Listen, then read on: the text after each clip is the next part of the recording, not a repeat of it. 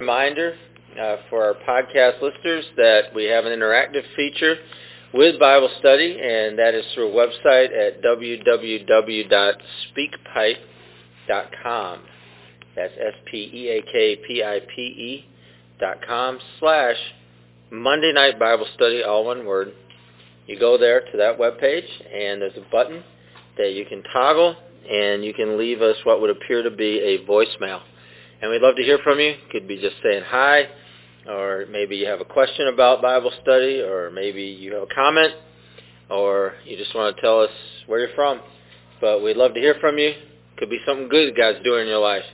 So drop us a line, leave us a message, and we'll endeavor to play that at our next Bible study. Everybody tonight?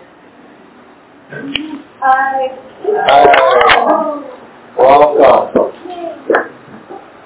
Start a time of prayer and see what God has for us. Father, thanks for another time to meet and to hear from you. We come with an expectation, faith, that God, you speak and that you teach and that you reveal.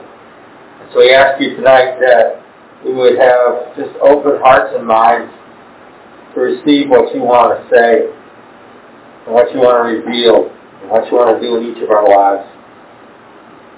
We thank you tonight for your presence.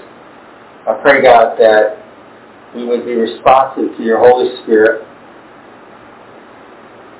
I pray an anointing to not only teach your word, but also to receive that truth and that teaching. We give you thanks tonight. We ask you to be glorified. We ask you in Jesus' name. Amen. Amen. If you have your Bible, let's open up to 1 Chronicles. 1 Chronicles 23. 1 Chronicles 23. The Bible's on the table, so you can help yourself if you'd like.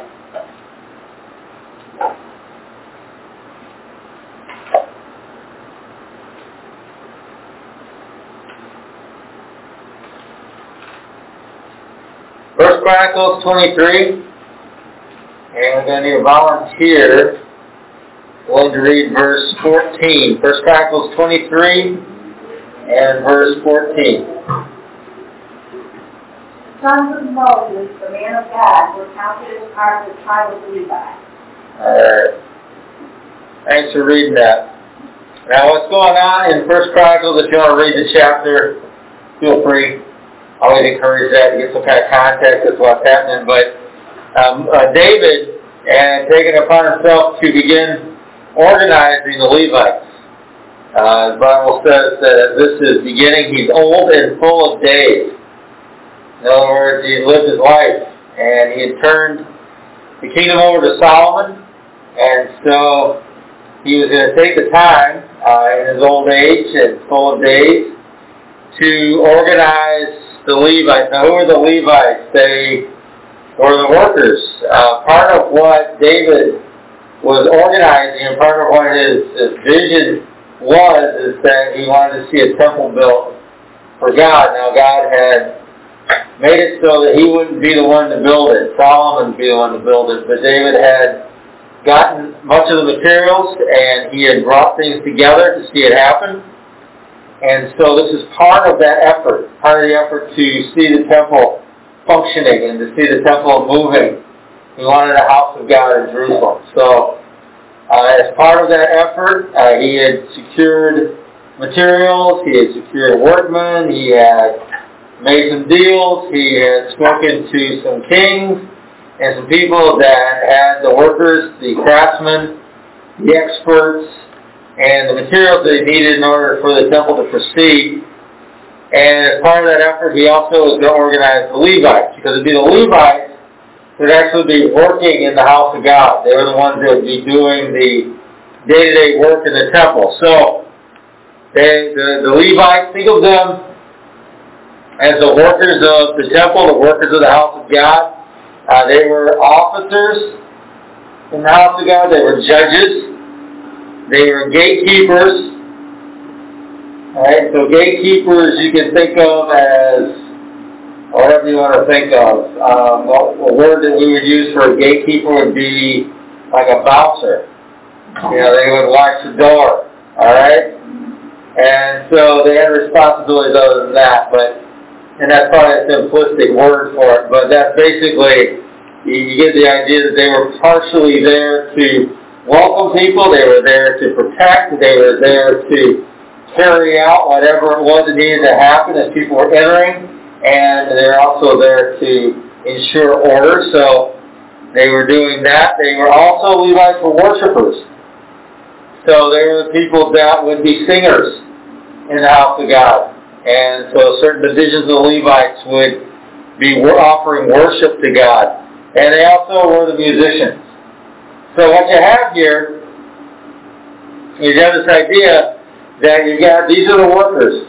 These are the people that are actually going to do the work in the house of God. And so David said, well, we're going to organize these people and we're going to figure out how many of them they have.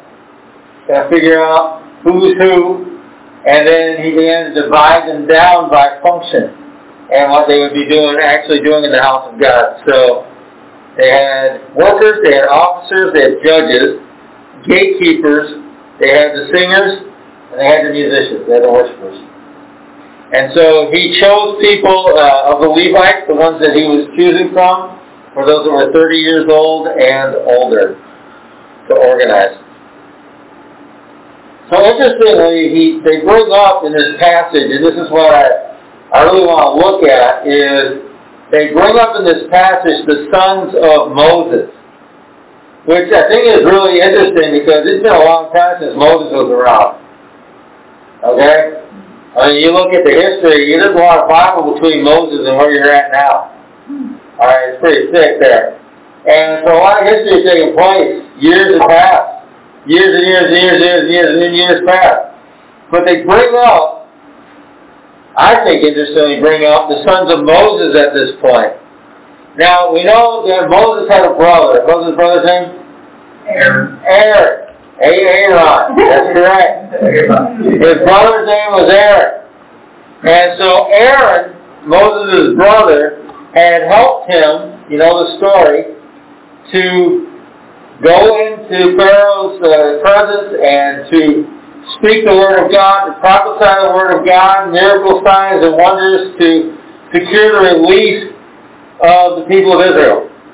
They were being held in bondage and slavery. They had been there for 400 years. And so Aaron and Moses went in and they were able to painstakingly, over a period of time, see the people of Israel released. And so Aaron and Moses, they worked together. Moses led them out, and they went out into the wilderness. The sons of Aaron would be priests. That was the deal. And so if you look at the line that came down from Aaron, they would become the priests that would serve God in the tabernacle. And then they would eventually serve God in the temple, the house of God, once it was built.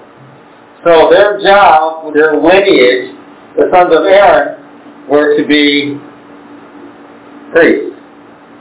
And if they would bring order to the service of the temple, there is an idea that he's bringing forth. And here's a basic idea of how to serve God in the house of God. Here it is. I know it's going to be just going to blow your mind. You ready? It's this.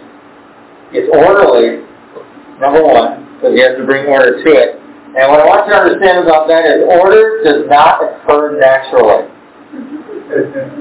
Chaos is what occurs naturally. So you don't let something go it goes toward chaos. Order has to be imposed. And I know some of you weren't brought up that way, or you decided not to live that way, or something happened, and you're just letting it go. And so it's not a shocker that as you let it go, things just go to crap. All right? Well, that is the natural order of things, is toward chaos. Now, how do we know that? Well, as God spoke and creation happened, He had to speak order to what was there.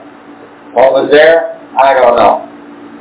But the Bible tells us that as God spoke, things came into being.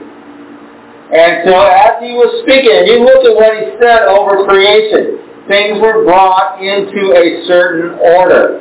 Part of the work of the Holy Spirit, and I know if you read it, you don't see this in exactly the words they use when they translate the Hebrew, but part of the work of the Holy Spirit in the creation process was bringing order where there was no order. The Bible says that the Spirit hovered over the creation.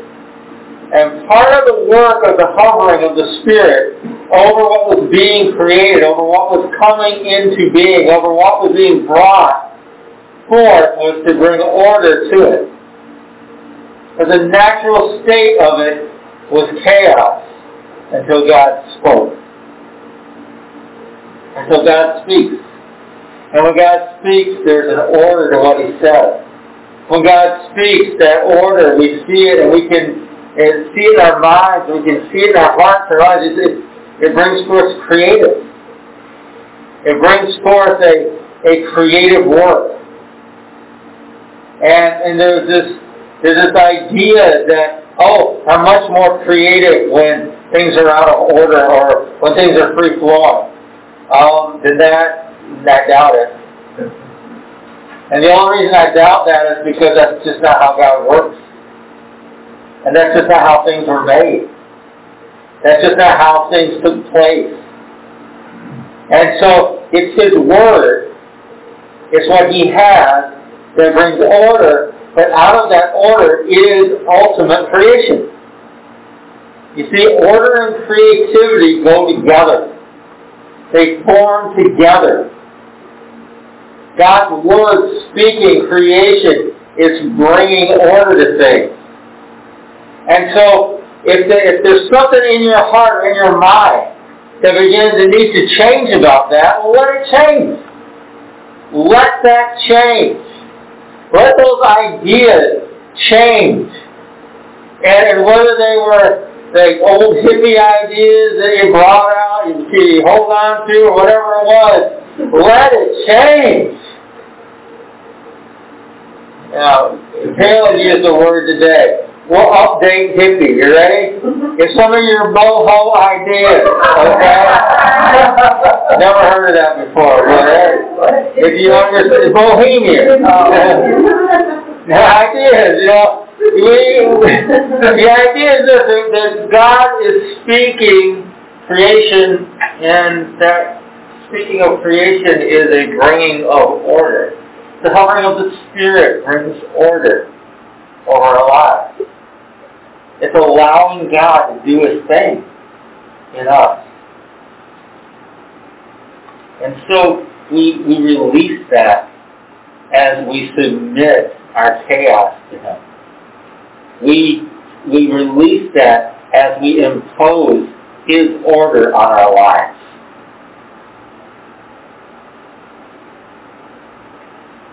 People that live in order get a lot more done. That's the fact. People that live in order in their lives just get a lot more done. And so I encourage you toward that. I encourage you toward order. I encourage you toward the Word of God. I encourage you toward the recognition of that hovering of the Spirit in your life. And let that bring order into your life. Let Him bring order. So David is imposing order. And so the first idea is this, that order is akin to and associated with and connected to creativity. And so he's teaching as he does this, and implied in all this, the idea behind it is to teach people how to serve, how to engage in work, how to engage with one another, how to love, and how to assist one another in getting the job done. Loving one another, assisting one another, engaging one another, and engaging the work at hand.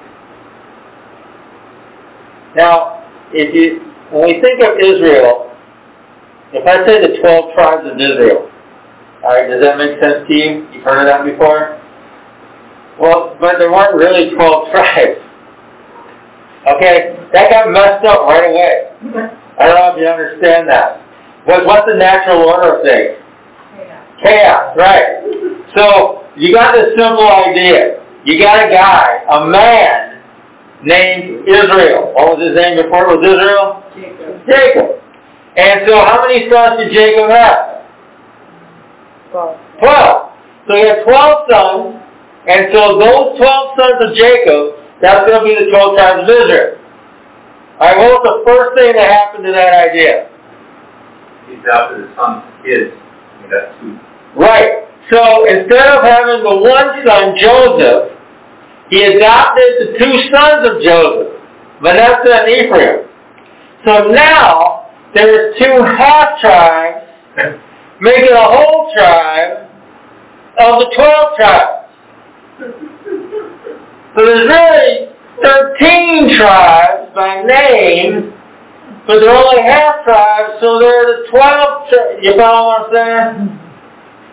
And so all of a sudden, this simple idea just got more complicated. Didn't make it a whole generation.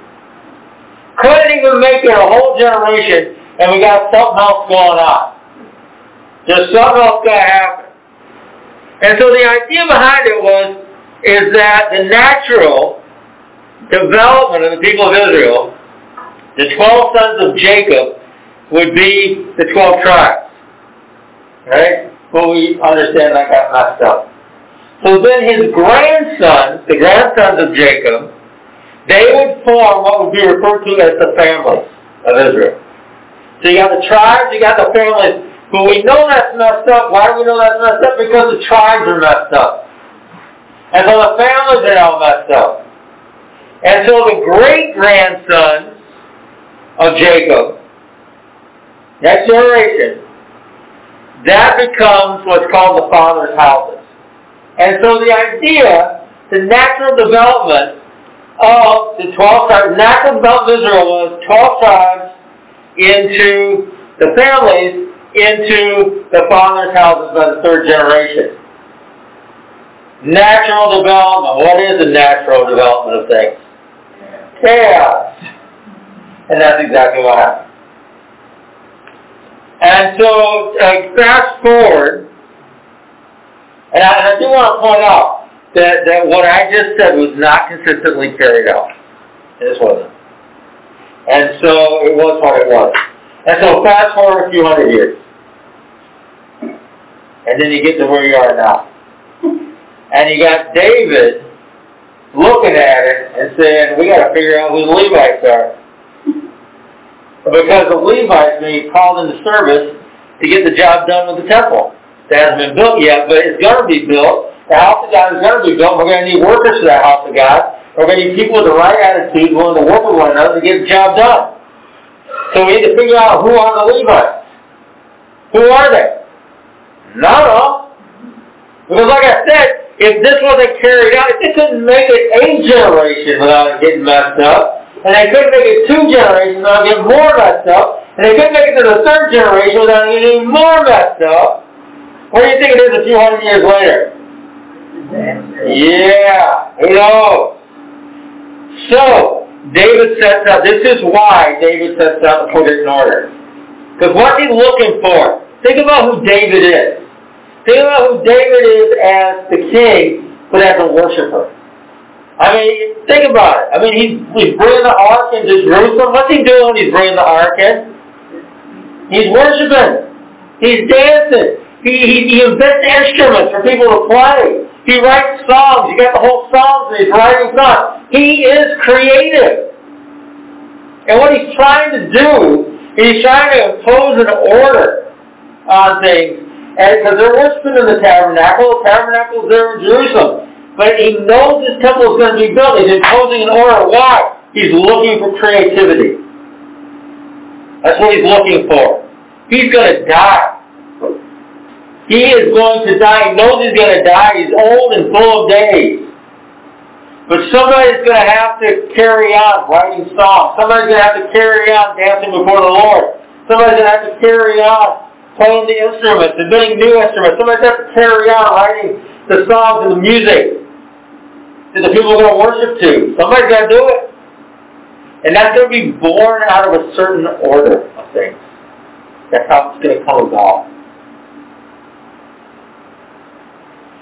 So, he begins to impose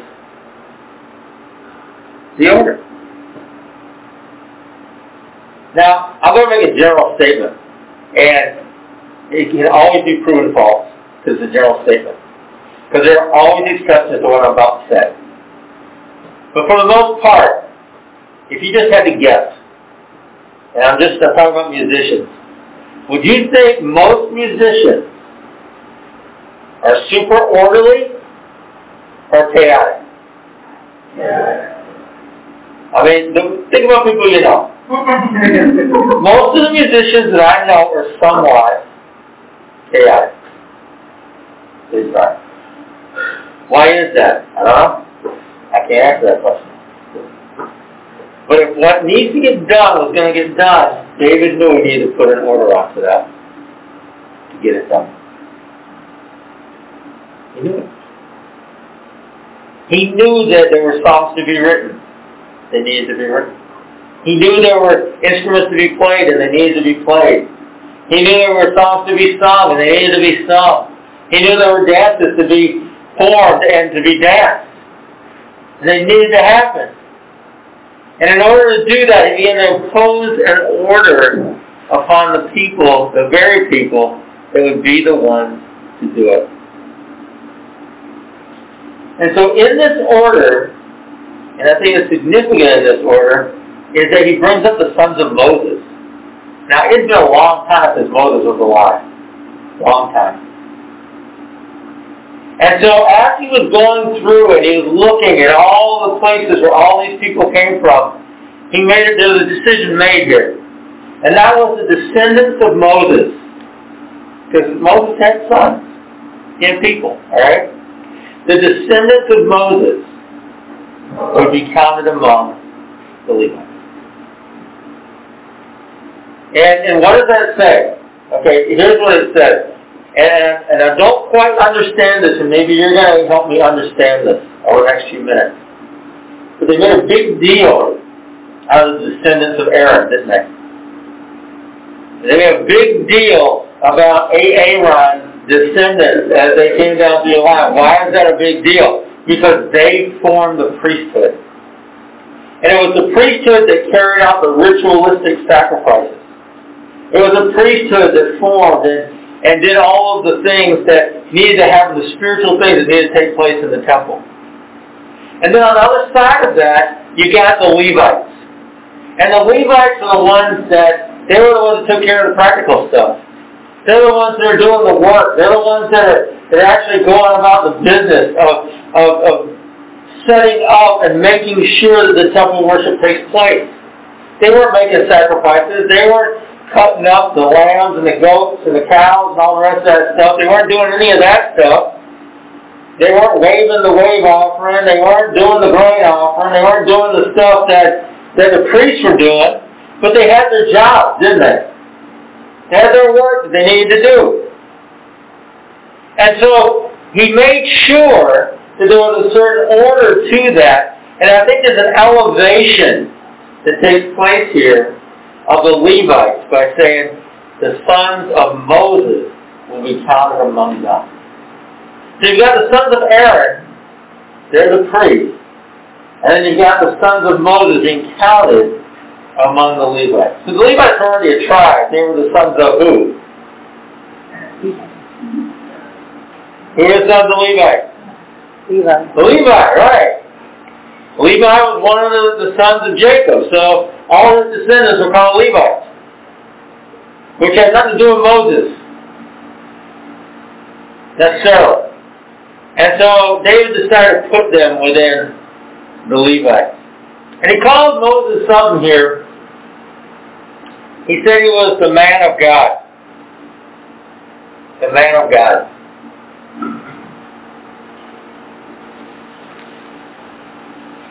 A long time ago, there was an old man that I knew as a Christian. And he was the oldest Christian. He was the first oldest Christian I ever knew. However that makes sense to you. I was probably 19 or 20 years old, and he was like 180. And I knew him from the church I was going to. And he was just a really nice guy. He wasn't one of those guys like that, you know, would sit you down and try to talk to you. He was just basically a normal person. And I think he sold shoes for a living or something. I don't know what he did. But he was just somebody I got to know by attending the church. And every now and then he would just speak something into my life in the course of conversation. And I learned to take note of it. Because we'd be talking about something, or we'd be talking about this, and we'd be talking about that. And he had such a way about him where he was almost disarming, if you can understand what I mean, by the way he would talk to you. Because you wouldn't think, oh, he's about to drop a big knowledge bomb on me or anything, or you wouldn't think he was about to say something that might rock your world. He was just, talking to you, like normal. And he would throw little things in that I thought were really funny, because they concerned the pastor of the church every now and then. He'd never say anything bad. But he would say, hey, did you ever think of it this other way? Because I was, trying to figure things out, and I didn't, when I decided to follow after what God had for me, I listened to his call, vision for my life. I said, I got to start taking steps that way. I saw the pastor, what it seemed. I said, hey, this is what I believe God is saying. This is what God showed me. This is who God's calling me to be, whatever. He's like, all right, well, here's the steps you need to take. This is the pastor. And so he got me on this track of doing courses and getting my credentials and doing this stuff, becoming a minister, like an official minister with a title and stuff. And so I was sitting there because I had to order a bunch of stuff, and it was all monitored and tests, I take tests and all this other stuff. And meanwhile, I'm still doing my schoolwork. Meanwhile, I'm still a university student. Meanwhile, I'm going to church, trying to help out at the church. Meanwhile, so I'm sitting there talking to this old man, and I was explaining to him, like, well, this is what he has me doing. Because he asked me, like, why are you taking those classes? I said, well, this is the reason. And he was just talking to me, and like I told you, just kind of disarming. But he asked me a question. He said, so you're taking it, why? Because that's what the pastor told me to do. I'm like, right. He's like, so would you have thought of doing that yourself? I'm like, no. I didn't know about it. I was ignorant of it. He's like, well, I'm just asking that because would this be a natural part of the way that you would feel like you would need to develop in your Christianity? And the answer was no. It wasn't. And he just said something to me. He said, well, I want to tell you something. He's like, whatever title that you ever have, whatever title that you ever attain or achieve or that people ascribe to you or whatever it is, like if they call you reverend or they call you pastor or they call you minister or they call you evangelist or they call you whatever it is they're going to call you, prophet, apostle, teacher, whatever title that you ever come across, he's like, if you ever can achieve someone who refers to you, and if people who refer to you as a man of God, then you become what you're supposed to be. And I just took that to heart. that there's something bigger in our lives than accolades. There's something bigger in our lives than the ascribed titles of man. And like I said, I don't know that I ever would have, pursued even that route that I ended up going down if I hadn't have asked the guy that was in charge. And that's what he told me to do. I just did it in obedience. But of course, it opened up doors for me. It opened up opportunities. It gave me opportunities to do things that I guess I wouldn't have been able to do unless God did something else. Who knows? And so I don't regret any of it. But those words always stuck in my mind in that what really matters? What really matters that someone says this, or what really matters that someone says that? In the sense that you see being used here, talking about Moses, the man of God, what you see being used there, it just means this. It means one charged with a divine mission. One charged with a divine mission. That's the man of God. Moses, we know, was a prophet. He was a leader. His divine mission was to set the people of Israel free and take them to the promised land. And he got around the doorstep of the promised land. He died on top of a mountain. And that was the end of the man of God for that, because he'd done what he was supposed to do. And I want you to think about how he went out. He handed over, because he'd been both of these things. I want you to think about it. He had run the government of the Israelites as they went across the wilderness, right? I mean, he was the judge, and then after a while he had other judges, but they were all under him. And so he had run the government. When he said it was time to pack up, they packed up and they left. He was charged with hearing from God. He was charged with seeing the cloud or the pillar of fire lift and move. He was charged with understanding that and discerning the time. And so the government of how things are going to take place, the government of what was happening in the camp of Israel, that was on Moses. And on the other side of things, the other thing that was on Moses was the spiritual life of the people. He was the one. He was the one that met with God. He was the one whose face glowed. He was the one who interceded between the people and God. And I know Aaron was there. I know Aaron had certain functions and everything. But I want you to understand, Moses was the guy in charge, right? You follow me? Now, you can say Aaron had his priestly function or whatever, but Moses was in charge. I mean, when Moses came down from the mountain the first time with the Ten Commandments, with the law of God, why did Aaron allow it to happen? Golden calf, right?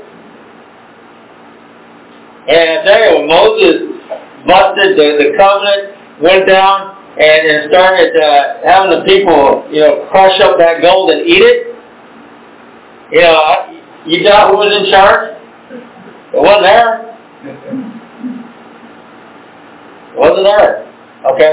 So the man of God, in the sense that you hear Moses, he had the government, but then he led them into battle, led them into war, all these things, strategizing, all that stuff. But he also was the intercessor between the people and God. He was the spiritual leader. And he was the governmental leader. So before he died, he took two people, right? He took Joshua, the son of Nun, and he gave Joshua charge over the government of the people. Okay, he would be the guy in charge. You're in charge now, Joshua. Take care of these people. He's the one that's going to lead them into battle. He's the one that's going to lead them to conquer the promised land as much as they were going to do. He was the one that was going to take care of things that way. And then Aaron took on more responsibility as the spiritual leader. So the two roles that Moses had in the wilderness, he handed off one to Joshua and one to his brother Aaron and to his sons. Okay? And to their descendants. And so that's where that division took place. Now there are other people in the Bible. Now you see this phrase used a few times. Man of God. So Deuteronomy 33:1. We're just going to go through a few of them. Deuteronomy 33:1. And we're going to go to, there's a reason why I'm going through these. Deuteronomy 33:1. Anybody?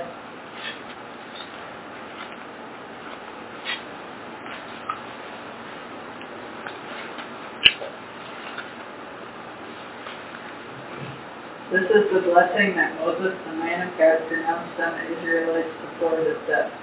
Okay, Moses who? The man of God. Joshua 14:6. Joshua 14:6.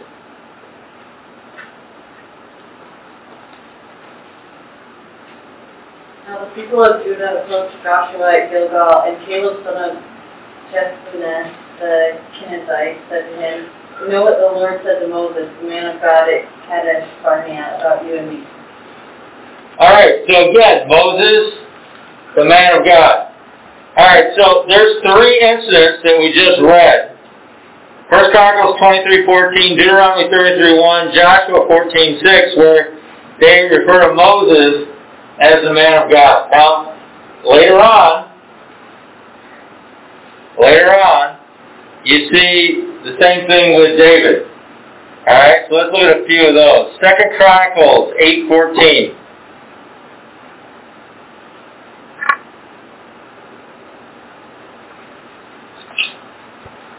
According to the ruling of David his father, he appointed the divisions of the priests for their service, and the Levites for their office of praise and ministry for the priests, as the duty of each day required, and the gatekeepers in their divisions at each gate. For so David, the man of God, had commanded.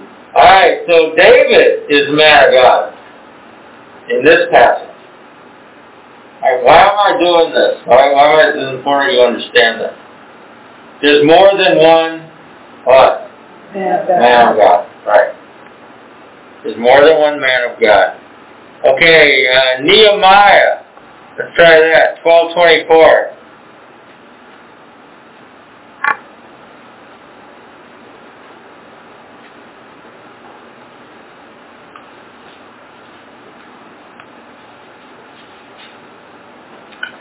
Try that one. And the leaders of the Levites were Hashabiah, Sherabiah, Jeshua, son of Kadmiel, and their associates, stood opposite them to give praise and praise. One section responded to the other as described by David, the man of God. Again, who's the man of God? David. Right. Go down to verse 36 in Nehemiah 12.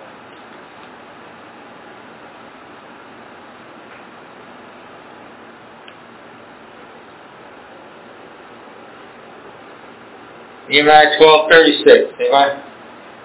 And his associates, Shemaiah, Azarel, Nahali, Yeloi, Mai, Nethanel, Judah, and Hanani, with musical instruments prescribed by David, the man of God, Ezra, teacher of the law, was the sentence.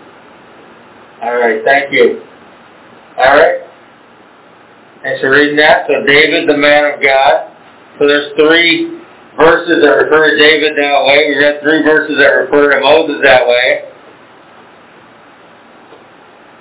There's a guy, Shemaiah, in 1 Kings 12:22. You ever hear him? Yeah. So I read that. 1 Kings 12:22.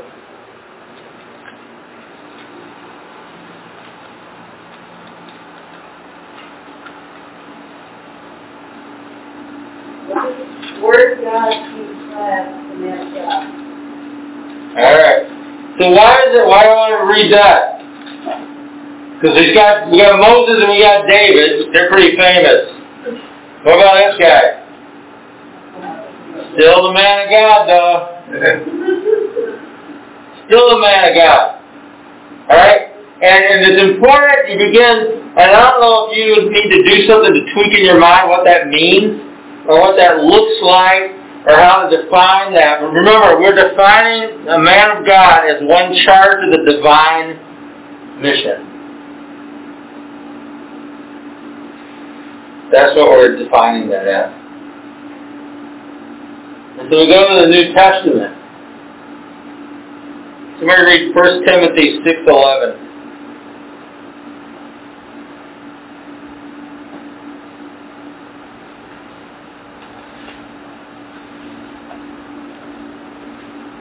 But you, man of God, flee from all this, pursue righteousness, godliness, faith, love, endurance, and gentleness. That's Paul speaking to Timothy. So Timothy's a man of God. It's used, I believe, according to some scholars, 9 times total in the Bible. For different people. What I want you to get a hold of with this is this, that have you been charged with a divine mission? If you have, then you're a man or a woman of God. If you're willing to live it out. And there's something to be said for that and understanding the power of that in your life. To understand the power of having a divine mission. To understand the power of having that vision that God gives. To understand the power of having a call on your life. You think about the apostles and they were sent. That's what the word means, sent one. They had a divine mission. God sent each one of those. They were all men of God. Every one of them. And they may have went by a different name. We call them apostles, disciples, whatever you want to call them, but they were sent. They had a mission. They had a purpose. They had a part in what God was doing in the world they were living in. And they took hold of it. And they went after it. There's a power in that. There's a sense of purpose when everything around us seems to scream no purpose. There's a sense of purpose in the midst of chaos. A sense of order in the midst of whatever's swirling around us. It brings a sense of order to that. That we have, I have a divine vision. I have a purpose that's greater than my circumstance, that's greater than the people around me, that's greater than the opinions of others, that's greater than anything else that I'm ever going to see or face in my entire life. That sense of mission and that sense of purpose is something that if we can hold on to it, if we can accept it, if we can embrace it, it's going to see us through. That's up to you. That's up to you what you're willing to embrace on that. And you can't say, oh yeah, I'm willing to do that, but I'm no man of God or I'm no woman of God. No, that's what that is. And it's important to take a hold of that. Whether anyone ever calls you that, as long as you live, it's important that you take a hold of that and live it. Live it. Do it. Be it.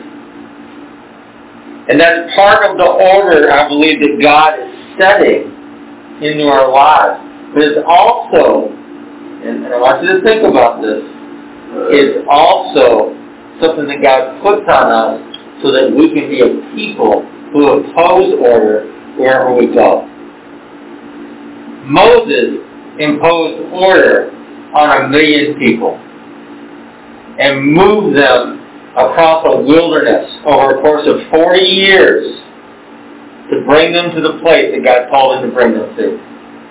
He had a divine purpose, he had a divine mission, and he went about it in a miraculous fashion. It took way longer than he thought it was going to take, but he saw it through. Imposing order is never, ever easy. Never. Never. Because all you have to do to have disorder is do nothing. That's easy. All you have to do to have chaos in your life, just do nothing. Easy. Simple. But the man of God, the woman of God, by definition, has a mission. And part of that mission is the imposition of order. Think about Jesus. Think about Jesus bringing His teaching into the world when He brought it into the world. Yeah. Think about Jesus as He called His disciples. I mean, even the disciples, you think about, how many disciples did He call? 12. But what happened? Did He finish with 12? No, what happened? Huh? One betrayed him. One betrayed Him. So you got Judas Iscariot, betrays Him, then kills himself, now there's 11. Couldn't even make it one generation. Sound familiar? Yeah. Couldn't even make it one generation. Sounds familiar, but they already planned out the New Jerusalem. How many gates are there? 12. You gotta have one more. Alright, well, let's throw some dice and see what Paul got. Yeah. Wow.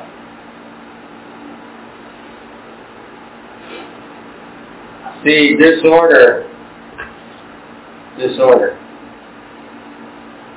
happens. Order must be imposed. Must be. Disorder happens. Okay, it happens. What, am I going to get all frustrated about it and give up? Nope. That's why you're there. Impose it. Reimpose it.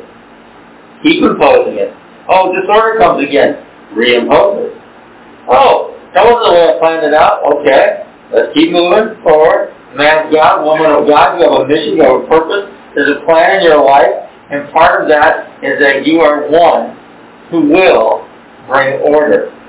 It is the creative work of the Holy Spirit through you. At least one of them. Then, what you begin to see are people around you becoming more creative. You see people around you rising up with new and innovative teaching. You see people around you rising up, wanting to learn how to play instruments. You see people around you rising up, singing, worshiping, writing, painting, drawing. You see people around you that are sewing, that are making things of fabric. You see people around you that are designing things,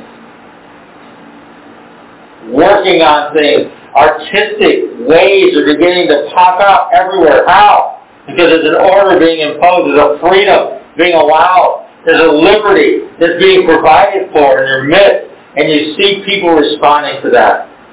That's how it works.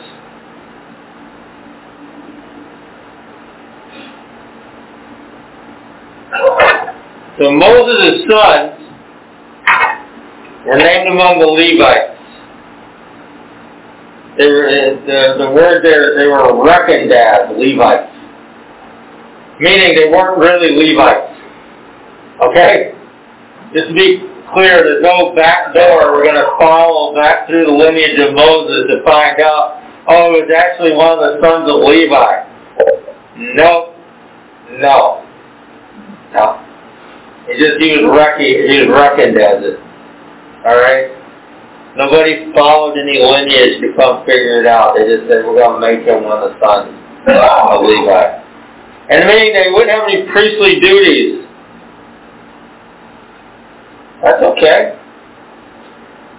You see, this false sense among us, and I mean us in the general sense of the church, there's a false sense among us that there are classes of Christians.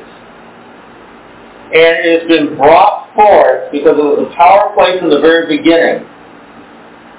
It was a power play from the very start in the way that the church was formed after the first century, or even during the first century, but after the first generation, where there all of a sudden became a division among the people, just like there was in the Old Testament. There became a division among the people who could do what. In other words, you got the priests, and you got the Levites, and you got the regular people. Well, among Christians there became this big division. What was the division? You've got the clergy and, what's the other word? The laity, right. That's a false division. I mean, you can look at it as functionary, yeah. I mean, there's probably some functionary differences, but what's more important? I'd love to see somebody in the clergy try to do everything that needs to happen in a church. You know how big their church is going to be? About 10 people at the most. Most of them family members. Yeah. Yeah, because that's how it works. And so that's not the way God made things. That wasn't how he formed things. It wasn't how he decided it was going to be. And we don't need that false sense. And I want you to see that being played out here. The sons of Moses. Arguably, Moses was a greater leader. Moses was a more spiritual man. Moses was someone that had more authority than Aaron did. Can we agree on that? I think that's clear. And I'm not talking about functionally, just as a person. Moses had the authority. Moses was the one meeting with God face to face. Moses was the one that was bringing down the covenant. Moses was the one up on the mountain. Moses was the one in the presence of God whose face was glowing. It wasn't Aaron. It was Moses. And so arguably Moses, you got to look at was the greater of the two. Okay. Well, so his sons would be reckoned among the Levites. Interestingly, they could have reckoned his sons among the sons of Aaron, right? I mean, they were related. They were brothers, right? And that was kind of allowable under their really weird rules. I mean, if you died and you didn't have any children, who fathered your children? Was your wife? You know what role? Your brother did. Right. So, if the natural thing here would have been to say, okay, well, the sons of Moses, the family lineage of Moses, did at least be priests. Because he was greater than Aaron. That's not how it worked, though. The way that it worked was that they said, okay, well, they're going to be Levites. And I read up how many commentaries about this, probably at least 10 commentaries about this. And almost every single one of them referred to Leah only as a Levite. I mean, they referred to that over and over again. Only as a Levite. So Moses' family would only be Levites. They wouldn't be priests. Only Levites. And what I want you to hear from that is I want you to hear a bias. And I want you to hear that kind of weird church mentality coming through in every one of those commentaries. It wouldn't even be the clergy. Just the laity. Arguably, to the average Israelite, the Levites, because of their function, they had more influence. They had more influence on the presence of God, really being in the midst of God's people, than the priests did. The priests had a function, and there was an important function, but the Levites were in charge of the worship and the music. If you look at those passages I had you read about David, the man of God, they were referring to those times with the worship where they were singing together. They referred to the times where the musicians were playing together. They referred to times when the congregation of Israel got together and it was time to worship. They worshiped. David was concerned about that. David was concerned that worship, that the writing of the Psalms, that creativity, that all of those things that were part of what it would be to freely serve God and worship God, to freely spend time in His presence, to live in a societal order that allowed that kind of liberty and that kind of freedom to come to Jerusalem and to worship, or to worship wherever they would be. He wanted to make sure that was preserved.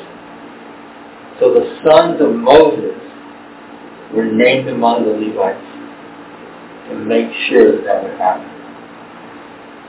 So who's more important? I don't know. Neither. Who had a more important function? Neither. They each had their function, and they needed to take care of it. And I want to just say that you see that being played out in the analogy in the New Testament with the body. You know, it's like Paul was saying when he was writing about the body. Just because you're the big toe, or just because you're the earlobe, or just because you're the eyeball, or just because you're the thumb, the opposable thumb, or whatever it is, doesn't mean you're any better or worse than the other part of the body. Okay, you can't say that. And he wanted to make sure that people in the New Testament church understood that. There's different functions but the same body. There's different things that each part of the body does, but each one depends on the other thing.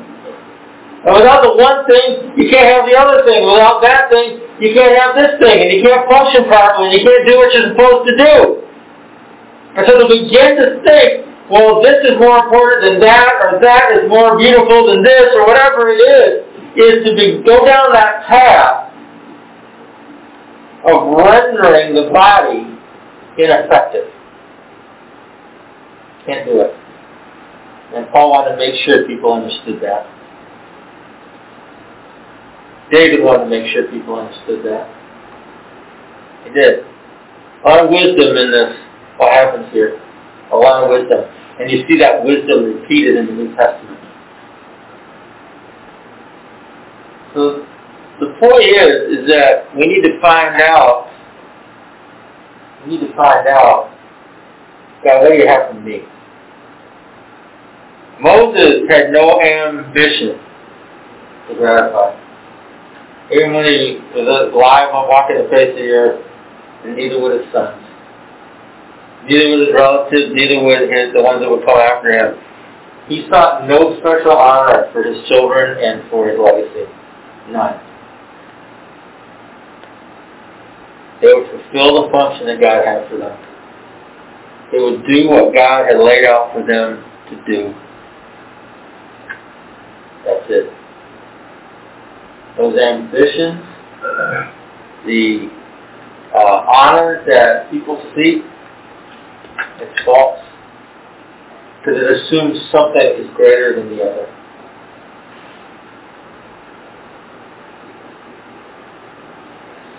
Just be careful not to do that. Be careful not to allow the world's thinking to get into what you're thinking. Be careful. Be careful not to lay down your call or lay down God's purpose for your life or lay down the mission that God has put before you. Be careful not to lay it down because it wasn't what you thought it was going to be, or it's not fancy enough, or it's not glamorous enough, or whatever else might be in your head that's just a lie of the devil. But I'll tell you, if you really take hold of it, and you get up and you do it, you got no greater thing going on in your life than that. None.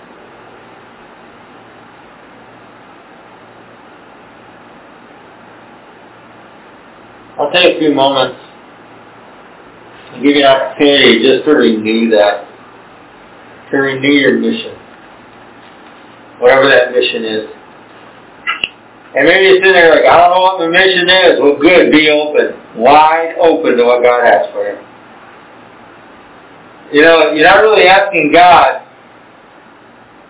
what your mission is if you're giving him a multiple choice answer.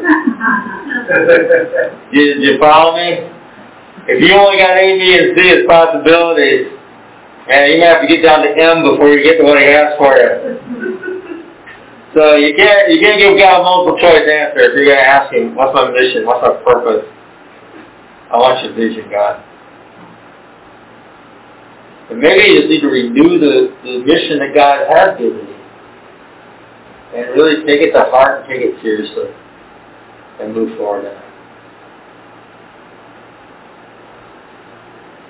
Heavenly Father, thanks for your call on our lives, that as New Testament believers, we've been given the Holy Spirit.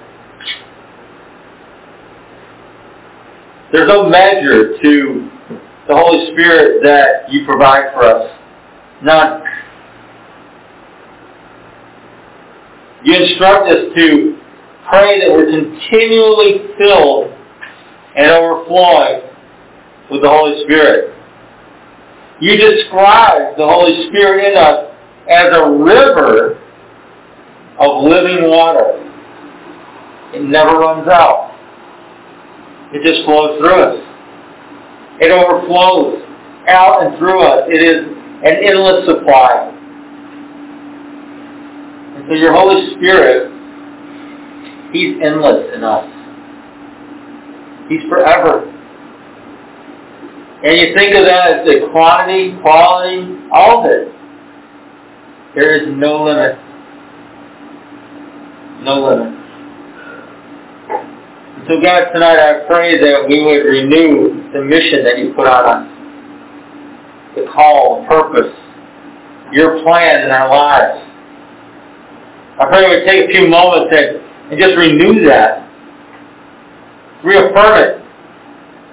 Embrace it. Take hold of it.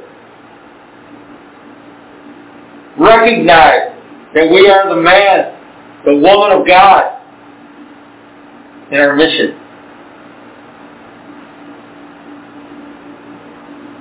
God, I pray for those that are asking You about mission tonight that You would speak, that You reveal. We don't lay any parameters out and say, it's got to be within this certain thing. We say, whatever, God. As big as the universe, whatever. We want to know. Bigger than we can even think of, we want to know. Larger than we can conceive, we want to know. Beyond our wildest imagination, we want to know. As simple, as large, as small, as complicated, we want to know. We want to know. So we ask God that You would speak and reveal. We hear You. Thanks, Lord. Thanks.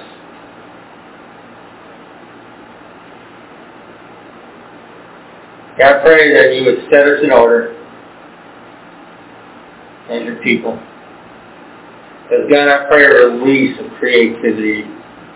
I pray a release of the creative among us. I pray a release of the prophetic and the creative Word of God in the midst of Your people. Release. Freedom. Liberty. Productivity. Life-giving.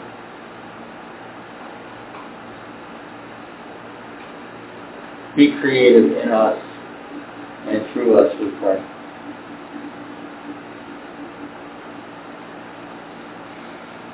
Thank You, Lord. Give You honor. Cleanse us of bad ideas, false ideas, and of lies. Set us free to live in Your truth.